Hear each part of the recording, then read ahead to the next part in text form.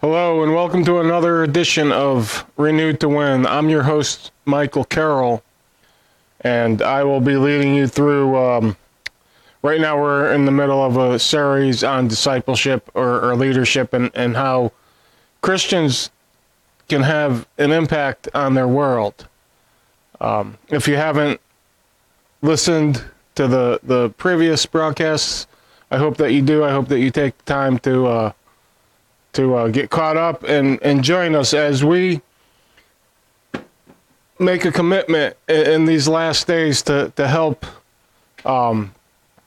show as many people as possible who Jesus is and the reality of his coming and the hope for the future and what knowing him, what that means for knowing him. So anyways, a couple of announcements. Keep sending in the prayer requests. We pray for, here at Renewed to Win, we pray for every single prayer request that we get. Follow up when necessary. So keep us updated on what's going on in your lives, and we will continue to pray. Another announcement, we are getting ready to launch Vision Friday. Now, this is something I've been talking about for a couple of weeks.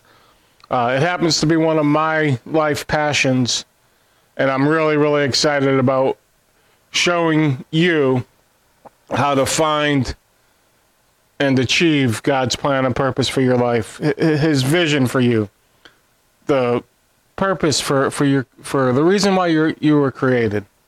So let's jump in here today and continue right now with how God uses leaders or the qualities that God looks for in Christian leaders or disciples.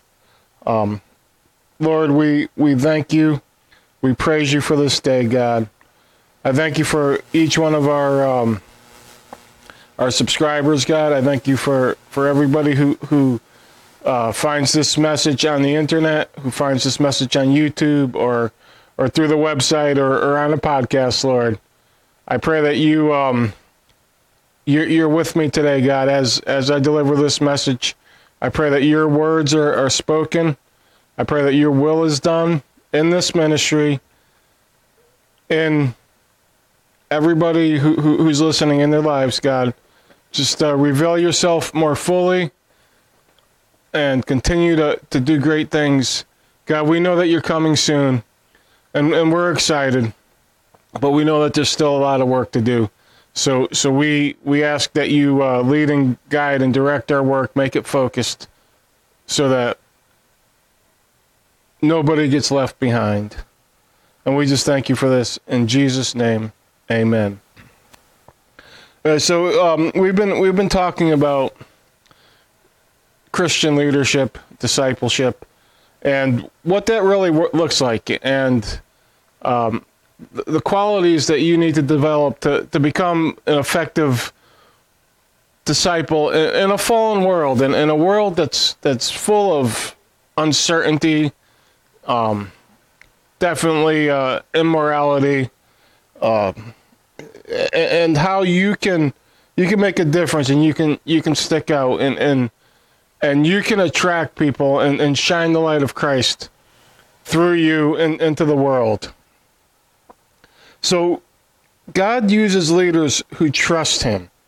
You know, Romans 4:19-21 says, without weakening in his faith, he faced the fact that his body was as good as dead, since he was about 100 years old, and that Sarah's womb was also dead. Yet he did not waver through unbelief regarding the promises of God, but was strengthened in his faith and gave glory to God, being fully persuaded that God had power to do what he had promised. And then Hebrews 11:1 says, now faith is confidence in what we hope for and assurance about what we do not see. You see, there's certain characteristics that people of faith, that effective disciples, effective Christian leaders have, and they develop these characteristics throughout their life. Number one, they have a vision. See, they see the promises of God in the distance, and they pursue those promises. You know, when I'm talking to people about my personal vision and what's happening here at Renewed to Win, you know, I sometimes tell them the story that may make me look crazy in the world's eyes, but it happened. I believed it happened, and it's brought me to where I am today. I remember as a young child, I remember sitting in my room, and I remember sitting with God, and I remember him showing me what he wanted me to do with my life. And, you know, throughout life, I got sidetracked. I got brought in different directions, and like all of us, I became full of fear of the unknown. So I pursued a different path. And now, years later, God has brought me full circle through the lessons that I've learned and the places that I've been. And I see straight ahead, clear as day, that vision. The technology has changed. There was no internet back when I was a kid, but today everything's different, but the vision is still the same. Another characteristic is they have confidence. They are certain of the promises of God. Their Heavenly Father. You know, if you had a good relationship with your father as a child, you knew that if he said something, he would follow through. I actually have a sign hanging in my garage, and I look at it every day. It says, "No broken promises ever." And that's the way our Heavenly Father is. That's the way God is. He loves us that much that if he promises you something, he will follow through every time. There's no room for doubt. And when you begin to grow in faith and you see this, that he always follows through, it grows your confidence. So ask God for what you need. Ask him for what you want. And trust the outcome. Passion. People of faith have passion. They accept the promises of God. And I ask you right now, how big is your God? The Bible is full of promises. Most people are too afraid to accept those promises that they live a mediocre life. But the promises are real. The promises are true. And the promises are for you and for me. People of faith, they look at God, not at the circumstances. You know, I've been through a lot in my life. You have been through a lot in your life. Where has your focus been? Has it been on what's out there and what you can't control? Or has it been on your relationship with God? People of faith have courage. They look at God and not the circumstances. There's a world of uncertainty out there. And nobody really knows what's going to happen next week or next year or 10 years from now. The certainty is that Jesus will return. But not being a date setter, because the Bible commands us not to be date setters. But the season is changing, and it looks as if the time is running short. So you need to keep your eyes focused on God. And you need to keep your eyes focused on trusting him. People with faith have passion. They accept the promises of God. How big is your God? Really, how big is he? He's made certain promises to you. Another characteristic of people with faith is ownership. They know that everything belongs to God. You know, you see them in church, they're the ones that tithe. They're the ones that hand everything over to God. They're the ones that give him their life and lay it at the altar. And they know that when they do that, they have nothing to lose because God will take care of them. Our God is great. Our God is awesome. Our God is big. They have dreams. They allow their God-given dreams to drive them. You know, you were created for a purpose. And whether you fulfill that purpose or whether it just God finds somebody else to do it, God doesn't need you. He wants you. So if you don't pursue the purpose that he created you for, if you don't pursue that dream that he planted in your heart, maybe you've forgotten about it. Maybe it's buried. Maybe it's lost right now. You have to uncover it and find it. But that needs to be the driving force in your life. Characteristics of people with faith. They make sure that their future is bigger than their past. They don't let the past hold them back anymore. You know, if I lived in the past and I lived in all the mistakes that I made, I wouldn't be doing this ministry today. I wouldn't be pursuing God's dream. I wouldn't be sitting in a growing mission that just continues to, when I do God's will, when I follow these dreams, things work out one after the other, and that's the way it is with you also. They don't dwell in the past. They don't get lost. They don't get hurt in the past. You know, your greatest failures, your biggest disappointments, and your biggest hurts can be used by God. And that's what he's trying to do when you learn these lessons in the past. You see, God will use you in discipleship and as a Christian leader when you learn to serve others. This may hurt your ego, but it's really not about you. You know, in a world where people read Self magazine and you take a trip to Costco and people are all out for themselves. I was there Saturday. It's a great place to learn grace and mercy. But you need to get outside of yourself. You need to serve others. And you need to learn to do it in your attitude and the actions that you take. And you need to do it without worrying about who's watching. You know, there's many Christians who only do things when they're going to get credit for it, when they're going to gain some kind of notoriety. You know, the Bible said when your right hand gives, when your left hand gives, do not let your right hand know what it's doing. To paraphrase, stop looking around. God sees, and that's all that counts. See, strive to develop a Christ-like attitude.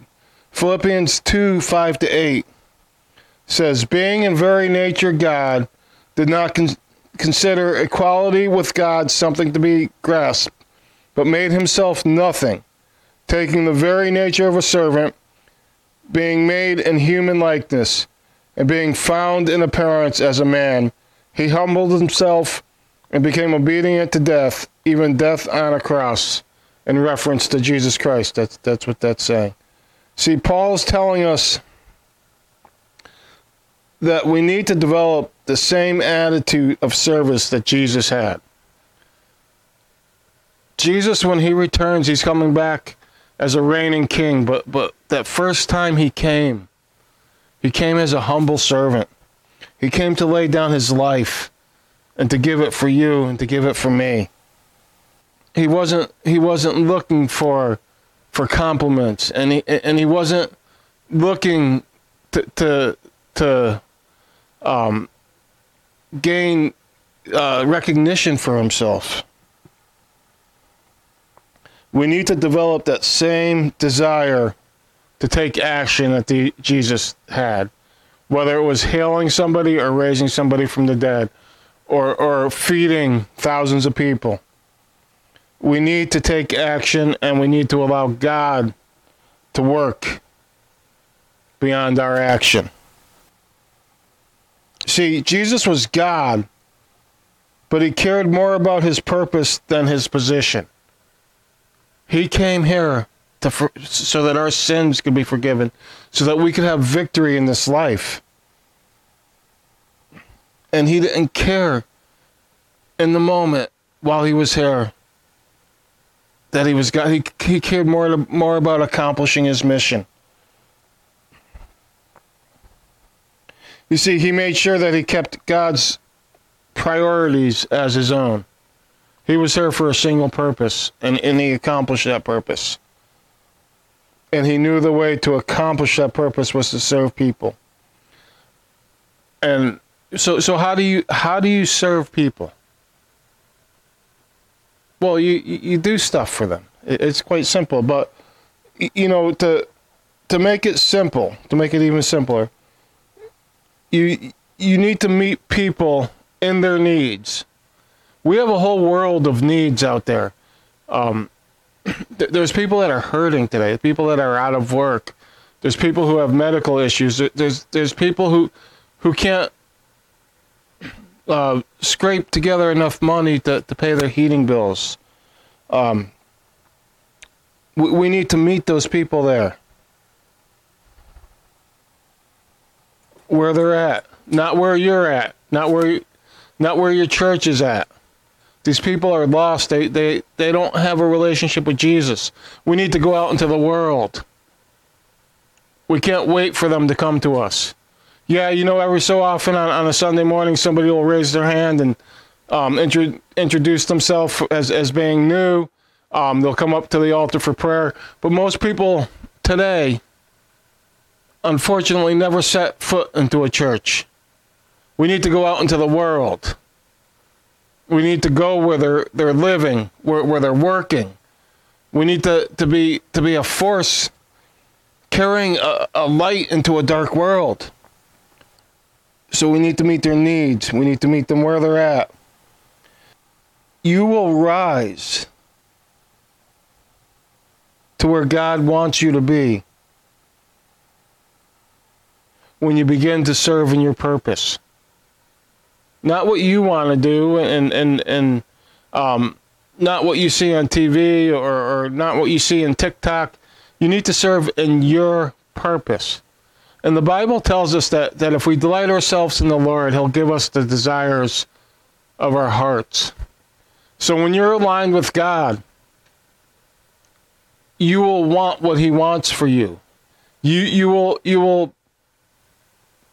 strive to please him, and it'll bring delight into your life. You see, when you begin to serve people, it sparks a passion within you. What are some of the needs at your workplace? What are some of the needs at your school if you're a student? What are some of the needs in your neighborhood? Once you recognize it, you need to take action. Well, what action, Michael? Pray about it. There's a concept called taking the next right action. And when you do that, you pray, and God will continue to show you the next right thing. They're usually small, tiny baby steps that you can take. And if you do them one after the other, they lead to big action. See, taking action is the first step in getting others to cooperate. Figure out who can help in your vision, in your purpose. And when you start doing things, it's almost contagious that when you start taking action, those around you will want to help too. Those Christian people at your workplace who you may not even know are Christian, when they see you standing up in faith, it inspires them. It makes them step out. You see, also humility, when you're doing all this, it's absolutely essential that you remain humble. A Christian disciple or a leader is not more important than anyone else. We're all individuals and we're all loved in God's eyes, but we can't hold ourselves up on a pedestal. We got work to do. And we're not more important than unbelievers. But our actions are. You may not realize it, but if you're a Christian and people know that you're a Christian, they're watching you. So if you leave early from work, or if you make a mess and you don't clean it up in the grocery store, or if you cheat on that history test, people are watching. You need to stay focused on God. And no matter how much you achieve, you are still human. You always have to remember that you live in a fallen world. You're a sinner. You've been redeemed. You've been saved by Jesus Christ. But that doesn't mean you're perfect yet. We will be. There will be a day coming when we achieve that perfection. We're not there yet. Learn to appreciate your friends, your family. This is a way to help you stay humble. Without them, where would you be? Appreciate them. Tell them that you appreciate them. Show them that you appreciate them. Learn to depend on other people. Can you imagine a head without arms or feet or a body? We're meant to work together. Recognize the different gifts of everybody on your team, in your church, in your discipleship group, and work together. And as your success increases, don't forget, as you step out more and more in faith, your mistakes do have more impact. You know, we see from time to time the Christian leader who has that moral failure. And people see that. And it drives them away from God. And it drives them further into the enemy's camp. And I'm sure many of these people that go down that path never intended to, but somewhere along the line, they lost that degree of humility, and they lost the connection of God that's so vital and so important. Don't hold other people to standards unless you hold yourself to them. Expect more from yourself than anybody ever could have asked of you. God will supply the need. God will supply the power. You know, to humble yourself is risky, but it will pay off in increased credibility. You'll gain credibility amongst your coworkers, your friends, your family members, and they'll see that you're the real deal. And just remember this, you, like Jesus, when he was here, you become greater than other people only when you serve them. And when you learn to serve others, God sees you meeting those needs. God sees you pursuing the plan and the purpose and the vision for your life. And he calls you to bigger things, to greater things. God uses leaders and Christian disciples who discover their gifts. 1 Timothy 4:13-16 says, "Until I come, devote yourself to the public reading of Scripture, to preaching and to teaching. Do not neglect your gift, which was given you through a prophetic message when the body of elders laid their hands on you. Be diligent in these matters.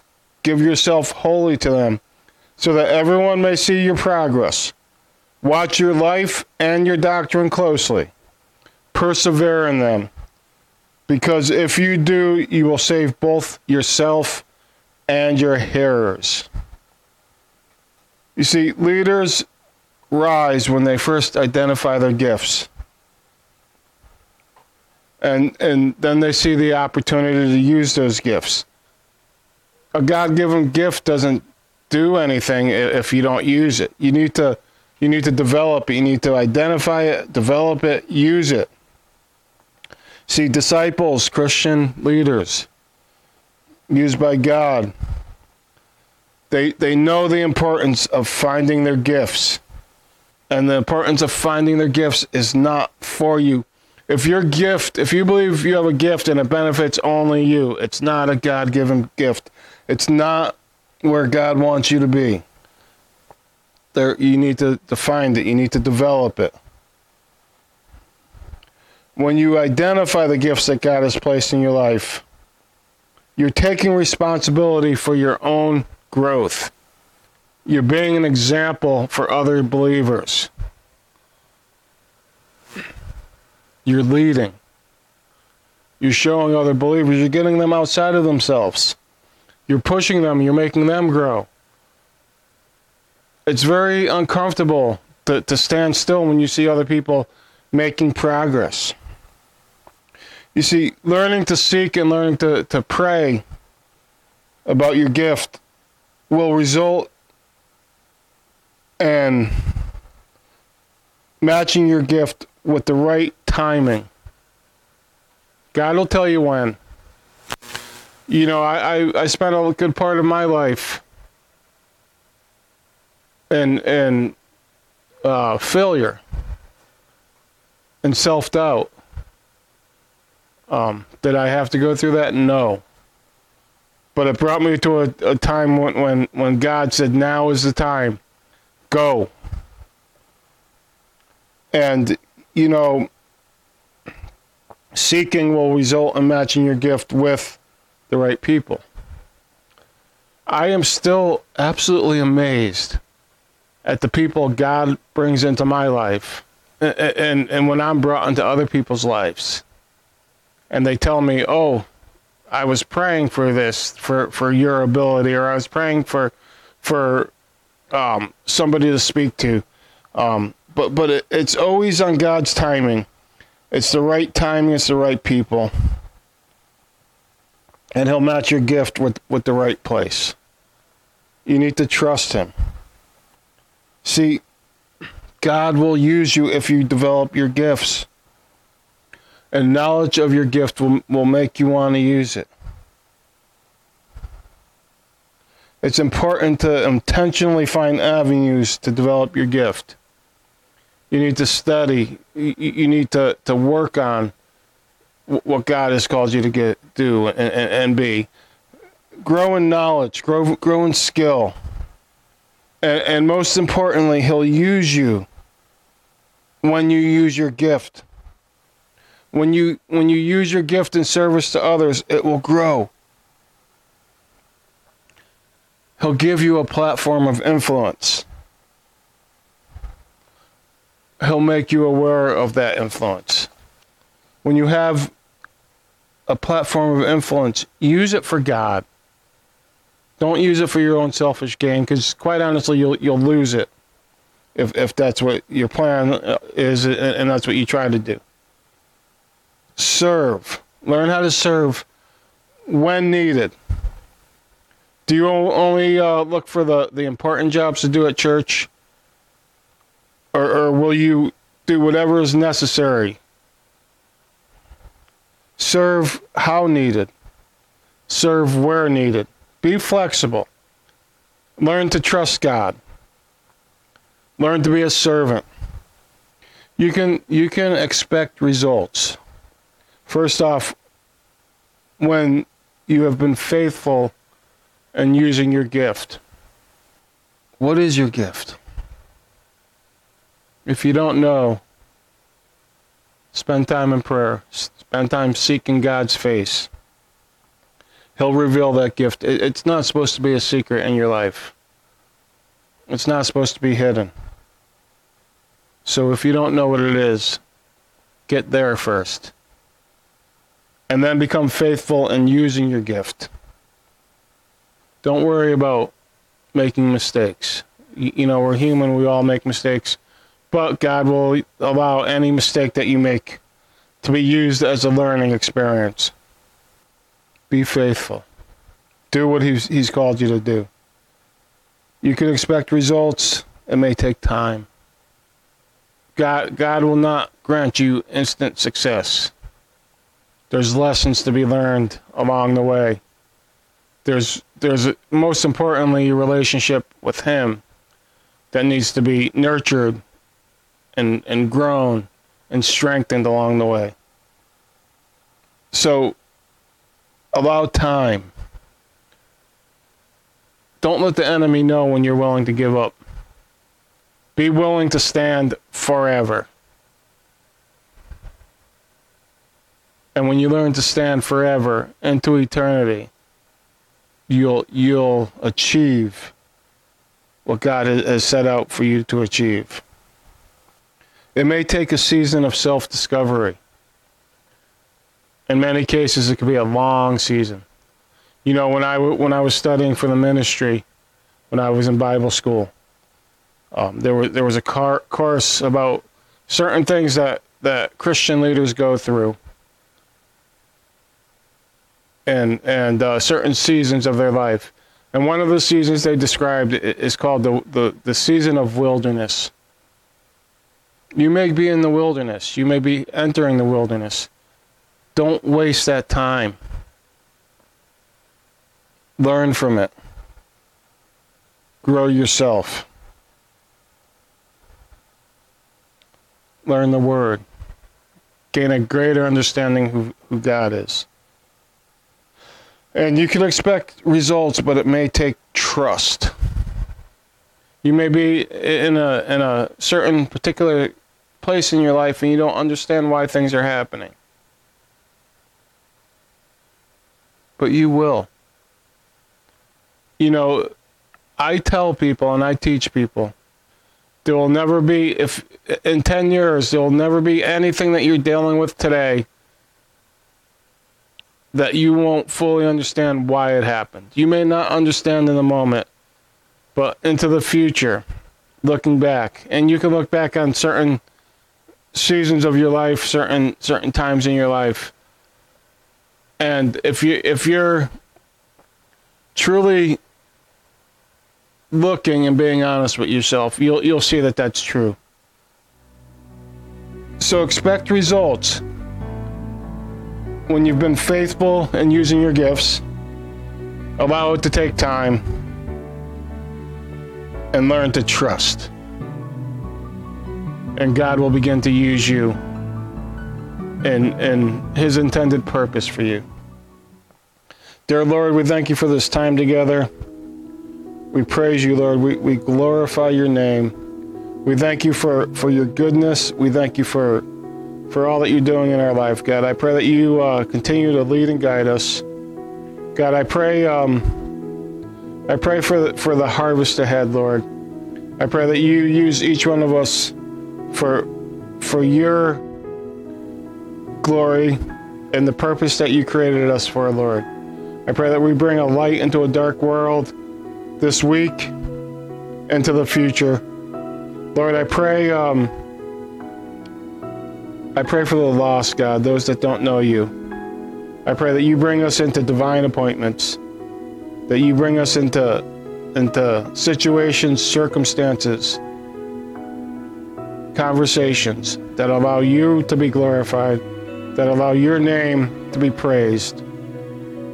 Let us reach out to a lost world, God. Let us be an example of your goodness. Let us always serve. Let us trust you. And I just pray that you bring the harvest, and I pray for those lost people, Lord. I thank you and I praise you. In Jesus' name, amen. Have a great week, everybody, and I will see you next time on Renewed to Win.